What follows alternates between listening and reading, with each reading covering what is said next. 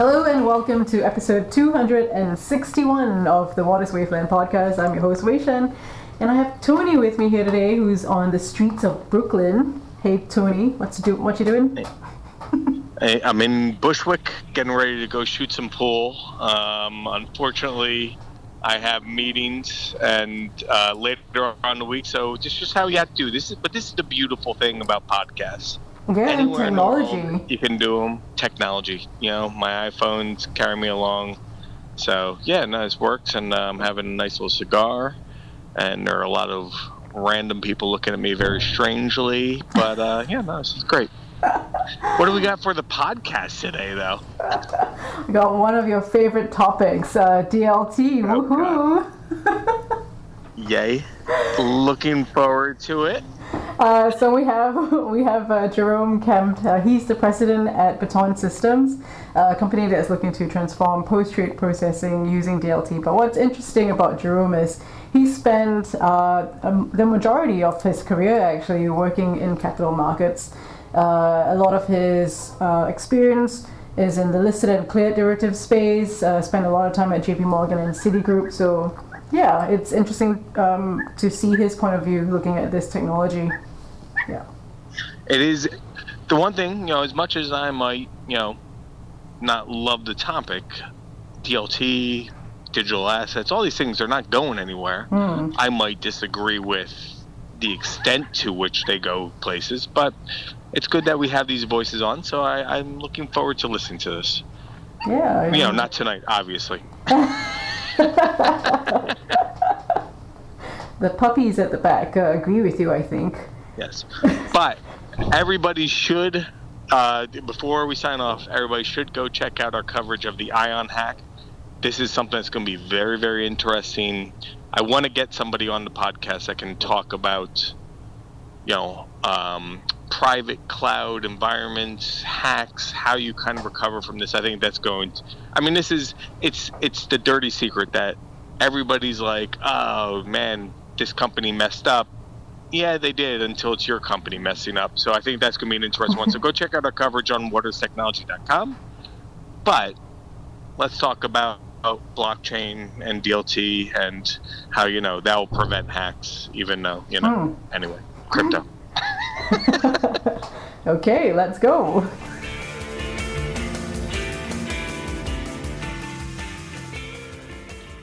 All right, and today we have Jerome Kemp. He's the president at Baton Systems, a company that is looking to transform post-trade processing using distributed ledger technology. Hi, Jerome. Welcome to the podcast. Hi, Wei-Shen. How are you? I am very good, thank you. I hope you're doing well. I am. Thank you very much. Yeah, so I thought it would be great, to get to talk a little bit about DLT and the use case that it has for post-trade. But perhaps to start with, could you give us an overview of yourself as well as Baton Systems? Sure. As for myself, I've spent my career working in capital markets, primarily focused on the listed and cleared derivative space. I was about 18 years at JP Morgan and another 10, 11 years at Citigroup, where I ran global derivatives clearing businesses. So that's really my background. As for Baton, interesting story. I met Baton Systems when I was running the clearing business at Citi. I was actually one of their first clients. Arjun Jayaram, the CEO, reached out to me and said, I'd like to talk to you about payments. And I said, okay, let's talk. So he came and gave me this whole spiel about retail payments. And I said, I'm going to stop you right there. Retail has nothing to do with the world that I operate in. So if you ever sort of make progress in sort of institutional or wholesale payments, let me know. And lo and behold, 9 months later or so, Arjun came back knocking at my door and said, I think I've solved it. I said, well, what have you solved? He said, well, I think that I can give you real-time visibility into how your margins are evolving over the course of a trading day. I can give you real-time visibility into the collateral that you might want to use to satisfy your margin obligations at CCPs, and that will open up a whole new world for you. And by the way, this is all sort of nested in the distributed ledger technology space. I said, well, this is 2017. DLT was pretty nascent at the time, but I said, okay, let's have a look. Let's see where we can go with this. So, what Baton was offering me then, and what Baton has morphed into now, is essentially a fintech based, that offers I would say, a relatively important leap in terms of a market participant's ability to mobilize assets, to move them efficiently, with transparency, with speed, and with the immutability, if you will, that allows for the reduction of risk and an overall improvement in the call it funding and liquidity cycles that a market participant would typically face during the course of a trading day. Okay, that's interesting, and thanks for that overview. Well, I guess maybe to take a little bit of a step back here, actually. So the post-trade system, right? The post-trade ecosystem, there are many, it has many flaws. It's old. It's a spaghetti of systems. It takes time to change things. So people have been throwing various technologies at it, trying to, make it better. But well, bottom line is it's only as good as the slowest person in that value chain, right? So perhaps what are and there's so many problems, right? But what are the top 3 issues and challenges in the entire post-trade ecosystem that you can see that you think are the most important? Okay, well, I think you hit on a couple of them. It is a big spaghetti bowl of connectivity. With each participant in a given network, probably using a technology or infrastructure that is radically different from the next user in that network. So you've got some very basic sort of compatibility issues, which obviously will act as hindrances to fluid communication across the network. I think the second, fatal flaw, if you will, in terms of what happens today, is really around, call it the centralized batch processes that tend to characterize anything that touches on the movement or settlement of value in the financial ecosystem. So typically, you'll see market participants having to fund 24 hours, 48 hours in advance a payment or a settlement or a movement that they need to accomplish to pay a counterparty, satisfy a margin requirement, et cetera, which adds very, very significant cost to the overall process. And thirdly, Wei-Shen, I think that as you pointed out, the third flaw is really just around, call it the age of the systems that we are typically dealing with. There seems to be a mantra in markets, if it relative to infrastructure, if it ain't broke, don't fix it. So, if I can do what I need to do today with the system that I built 30 years ago, then fine, I can do that. But that's no longer valid anymore because, let's face it, we're in a very different world than we were, in the late 20th century. The overall volatility that we've seen in markets, the overall amount of risk being transacted in a market on a daily basis, and the overall proliferation of participants in a given market has just exploded. And so the systems that, arguably, and I would, put real big air quotes around arguably, functioned, 20, 30 years ago, are just creaking right now. Some of them, tip over, regularly. And so there is a very present and very urgent need to introduce new ways of doing, performing these activities. Okay, so Jerome, tell me why is it that DLT you think, and why does Baton think that DLT is a good, I guess, technology for the post-trade ecosystem? Well, I think it gives a couple of things. As I alluded to earlier, I think one of the best, attributes of DLT is the real-time transparency that one can achieve over these networks.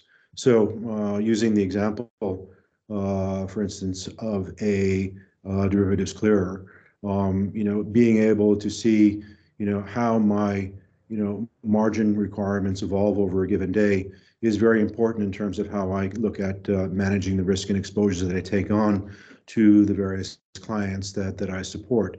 Being able to have real-time visibility into collateral that I would use to, eventually satisfy margin requirements, whether it's to a custodian or a CSD, is obviously very, very important as well, because again, that will, have a great influence in terms of how I, manage my risk and exposure relative to the clients and relative to the CCPs.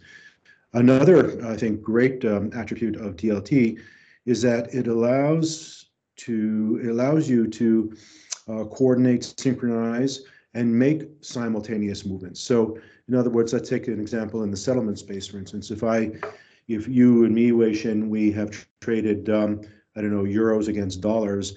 I'm buying euros, you're selling dollars. I would prefer not to have one-legged exposure to you. In other words, I don't want to, what did I say? I'm buying the euros, so I would not want to, pay euros to you without, having sight of your dollars. Even more so, I would prefer for us to be able to simultaneously exchange our euros and dollars, so neither one of us, carries that risk of being caught out. If something happens to you, if something happens to me, and you or I are unable to pay, obviously that's a problem. DLT allows for the simultaneity of these flows, and that is, I think, a massive step forward. Obviously, this happens in a decentralized space, so we're no longer reliant on these batch processes that I referred to earlier that immobilize, massive amounts of funds and liquidity, in the market. So, what DLT essentially does is allows us to sequence, transactions between ourselves, allows us to coordinate these movements, allows them to occur simultaneously, so as to avoid that, mutual exposure that we could have or do have in legacy systems. And so I think that these attributes are really the ones that are, the perhaps most important attributes that, a company like Baton is bringing to the market today. Okay, but are there specific areas within post-trade that DLT is better at, and perhaps others that it's not so great for? I mean, like which particular post-trade processes would benefit the most out of the use of this technology? I think as we're demonstrating today, FX settlements is a great area. Today, Baton settles anywhere between 10 and $20 billion in FX movements today for its clients, and it does so. It's able to settle these movements in a 5-minute time cohort, as opposed to the 24 or 48-hour time cohorts that one would be facing in more traditional or legacy systems. So, I think that's a perfect example. I think, though, you raise an interesting question. Where is DLT appropriate and where does it not make sense to use DLT? I think that we've seen a couple of examples where DLT, or by extension blockchain, has proved to be perhaps poorly adapted, or perhaps just not advanced enough to really provide a solution. So I think that clearly there needs to be a considerable amount of sort of reality testing done before going down the route of using a DLT solution to solve a given problem. It's interesting to me that back in the mid 2010s, when DLT, or by extension blockchain, first appeared on the horizon as a arguably viable solution, it seemed to be like a tabula rasa. Everyone expected DLT or blockchain to solve every problem imaginable. It was like this nirvana, from a technology point of view. You've got any type of issue could be moved to a distributed ledger, and poof, all your problems go away. I think we've seen this sort of crash and burn spectacularly in the outcome of the chess project in Australia. Obviously hundreds of millions of dollars were spent. People lost their jobs over this, and in the end, they kind of wrote this project off because the technology chosen, which has been characterized as blockchain, which is essentially a version of a distributed ledger technology, was just was inappropriate given the size of the challenge. And for me, it's kind of shocking to think that one of the core systems in the Australian Stock Exchange, chess, which essentially reconciles and settles hundreds of millions, hundreds of billions of transactions on a daily basis. They went forward with a solution that was essentially untried, untested, in the market. This was clearly a bridge too far. So I think, what we've, essentially, determined at Baton is that we're going to start from, first principles and use DLT in well circumscribed, use cases. Essentially trying to, integrate with existing rails, existing systems, to interoperate with these systems as a means of making incremental steps to improve the overall functioning specific processes, such as the settlement example I gave a few minutes ago. Okay. So, well, sorry, go ahead. Okay, sorry. Well, yeah, since you brought the chess replacements project up, I mean, I thought I want to pick your brain also on the DTCC's Trade Information Warehouse project. Do you think that what they're trying to do there is also, taking it a step too far? Yeah. Actually, Wei-Shen, I'm gonna, hold back on reflecting on what the DTCC is up to, because I just don't think that we know enough at this point.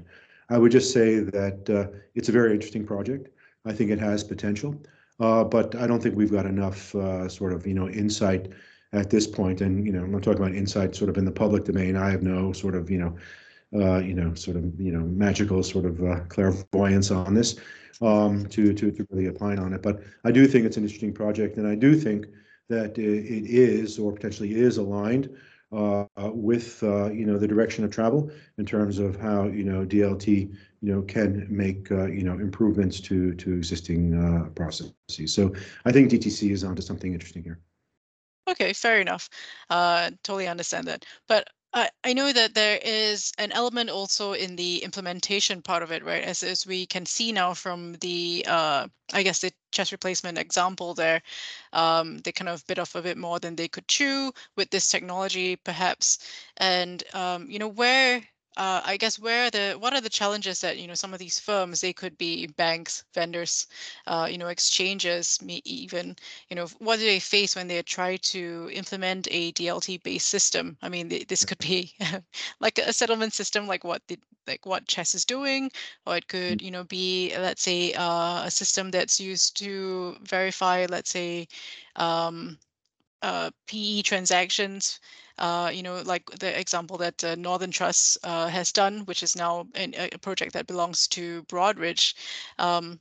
So that has worked in that instance. But what are the challenges that they face, that other firms face, when it comes to kind of the implementation phase of using this technology? I actually think, Wei-Shen, that it's probably a question of ambition, and let me explain that. I think that there's a tendency to want to find the silver bullet, the one solution that the one ring that rules them all type of thing, and it's just not going to happen for numerous reasons. Even though we've made significant strides in terms of the application of distributed ledger technology, there's still considerable work to be done. Just in terms, I would think, in the first instance, of the ability to really scale up to super industrial strength, DLT-based application. We are making very good progress, but again, this progress is incremental, and I think that trying to, and so I think that needs to be taken into account when designing, any project that is DLT based. And again, that's why, I come back to what I was saying earlier, and that we are, at Baton taking, incremental steps in terms of validating the applicability of DLT to, very specific and discrete, operational challenges, in the post-trade space. So the other thing that I would also add to that is that, banks, markets, and certainly regulators are kind of loath to big bang type of solutions. They tend to be costly, they tend to be replete with gaps, and they tend to be risky and actually pose a risk to the broader ecosystem. So again, I wouldn't expect to see, another, chess-like project come down the path for some time. On the contrary, I would expect to see, perhaps projects defined with, much broader ambitions, but with, very discrete blocks of implementation that over time, result in, much broader and much more wide-ranging solutions. Again, I mean, it's all about building a network. So validate the base case of your network today, start to bring participants or nodes into that network, and incrementally build not only sort of the breadth of that network, but the functionality that is embedded within that network from a DL perspective. I think that that's probably how this is going to evolve, or this is essentially how we'd like to see it evolve, and this is how we are working towards making this type of infrastructure evolve in the post-trade space. Okay. Actually, you recently signed a collaboration with BNY Mellon, right? I mean, could you please tell us a bit more about that partnership there? Yeah, sure, happy to. So, yeah, we did sign this a partnership agreement with BNY Mellon. I think this was announced back in December. For the moment, this is very much focused on what BNY brings to the market in terms of its optimization product. So what BNY is focused on is working with their clients to essentially optimize the ways in which they go about collateralizing their various obligations. So what Baton brings to the party, as I mentioned before, is the connectivity to the various CCPs. So today, for instance, Baton is connected to 11 or 12, that list is always growing, CCPs, where we're supplying real-time or near real-time insight into the evolution of margin for individual members of these CCPs. So this is obviously a very critical input because you need to know how your margin obligations are evolving as a means of being able to continually optimize the overall way in which you're going to mobilize cash and non-cash to satisfy those obligations. So Baton is bringing that real-time visibility into the CCP leg of that process, and then also bringing to the process the ability to mobilize those assets and to actually move them to where they need to be in very tight timeframes. But again, we're still just getting out of the the blocks here. This is something that was announced a month or so ago. So we've got a fairly steep curve ahead of us in terms of moving forward with our ambitions here. Actually, Jerome, if we could actually go into that connectivity part. So how you connect, could you explain basically how you connect with the different CCPs and hence provide custodians like BNY Mellon and other firms that you service, that real-time transparency of margins and collateral, and how that evolves. I mean, if you could go into the details of how that connectivity works, yeah, that would be great. Okay. disclaimer, I'm not a technologist, Wei-Shen, so my explanation here, might not be sort of what an engineer might tell you, but essentially, I think it's important to think about our connectivity as creating, call it one-sided nodes in a network, if you will. So each CCP, potentially represents a node in a network, which today is connected to that Baton connects to via APIs. Okay, so we are essentially connecting to those CCPs on behalf of our clients, giving us the ability to look directly into their accounts at the CCP. So we're consuming that information at the CCP level. We are reconciling the information that we see, i.e. the trades that the CCP is reporting as giving rise to a margin obligation. We're actually consuming that trade data, reconciling it, so as to do that sanity check or handshake with the exchange, that what the CCP says is a trade for a given client is actually corresponds to a trade that the client says it's done on that particular exchange. So we create a golden copy or a handshake, on the ledger of that particular piece. We then, look at the transactions as they evolve on the CCP and actually engage in continual real-time netting, because once we've captured those transactions, we're actually able to, net them on a continual basis. So when the participants actually determine that it's time to essentially make a margin movement, they've already, looked at those net obligations, which obviously is, very important in terms of thinking about, funding and liquidity. So on the flip side of that, we're also, as I mentioned, looking into the client's custodial accounts, whether it be, at a custodian itself or perhaps at a CSD, to keep track of what securities are, immediately available, which eligible securities are immediately available to actually satisfy those obligations at CCPs. As perhaps you are aware, a CCP will impose various eligibility criteria. So only certain, instruments would be acceptable to cover a margin exposure. U.S. Treasuries, for instance, might be considered, the best quality, or other government bonds.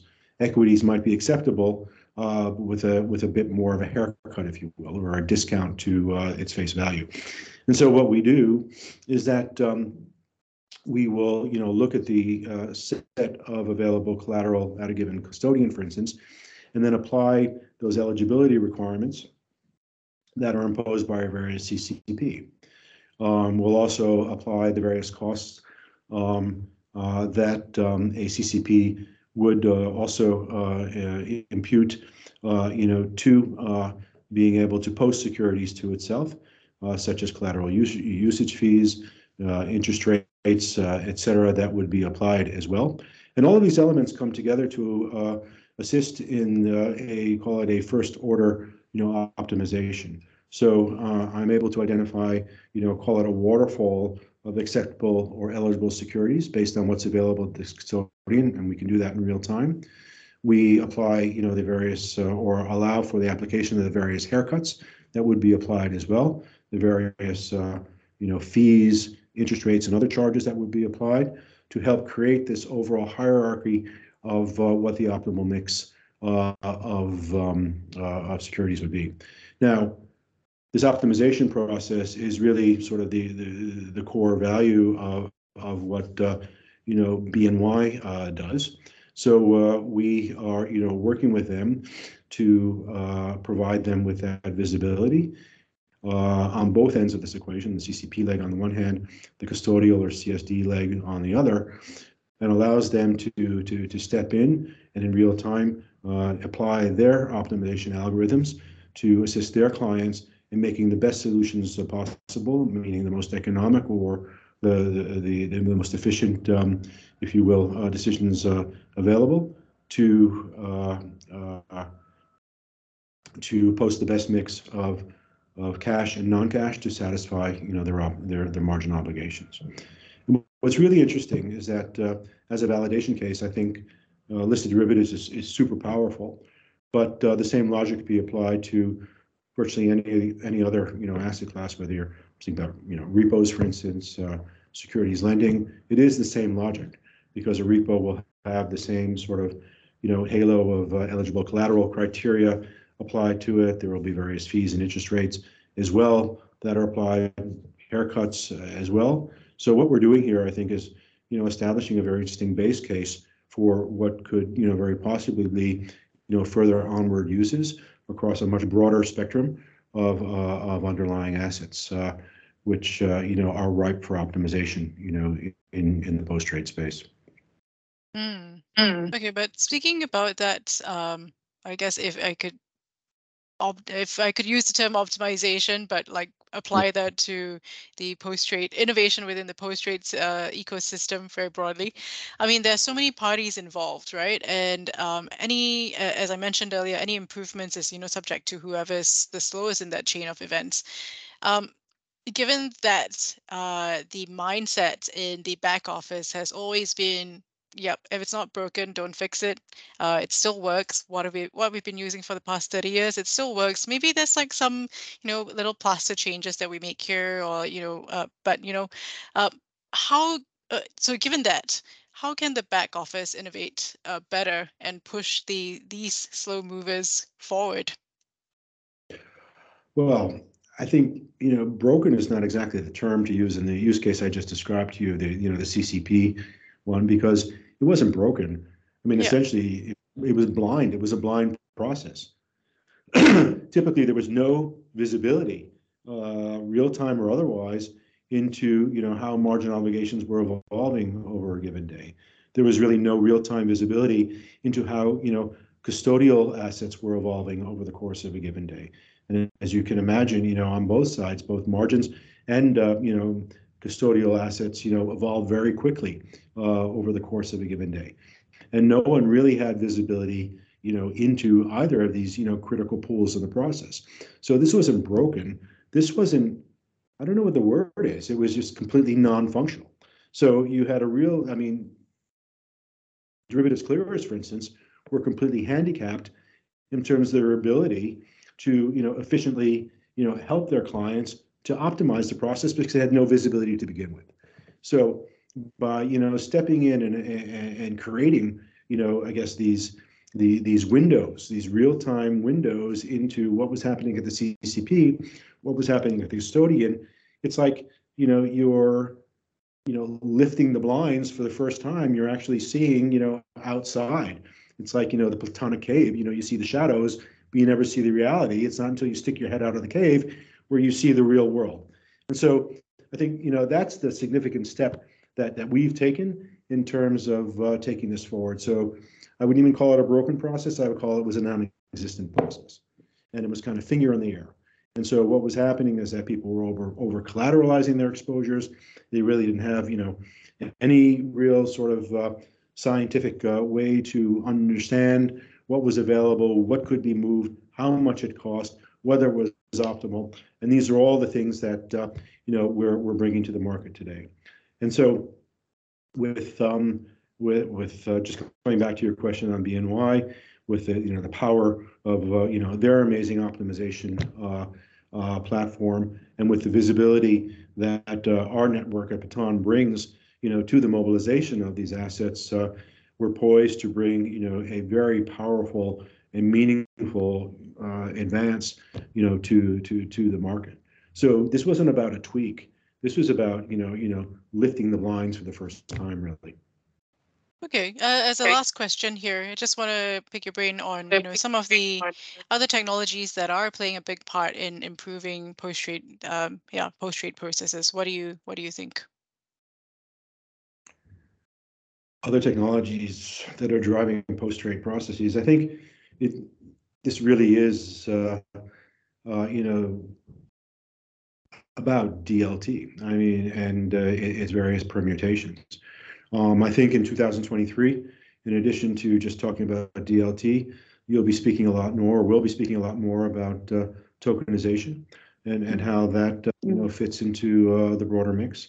I think that, but we'll be doing that, I think, with I wouldn't call it trepidation, but with a lot more caution. I think we've seen sort of this tokenized space have some pretty spectacular, accidents over the past year, or maybe not even accidents, maybe, they were almost, anticipated. But, I think that there's going to be relative to the use of tokens, a major rethink in terms of how, stable coins or smart coins work.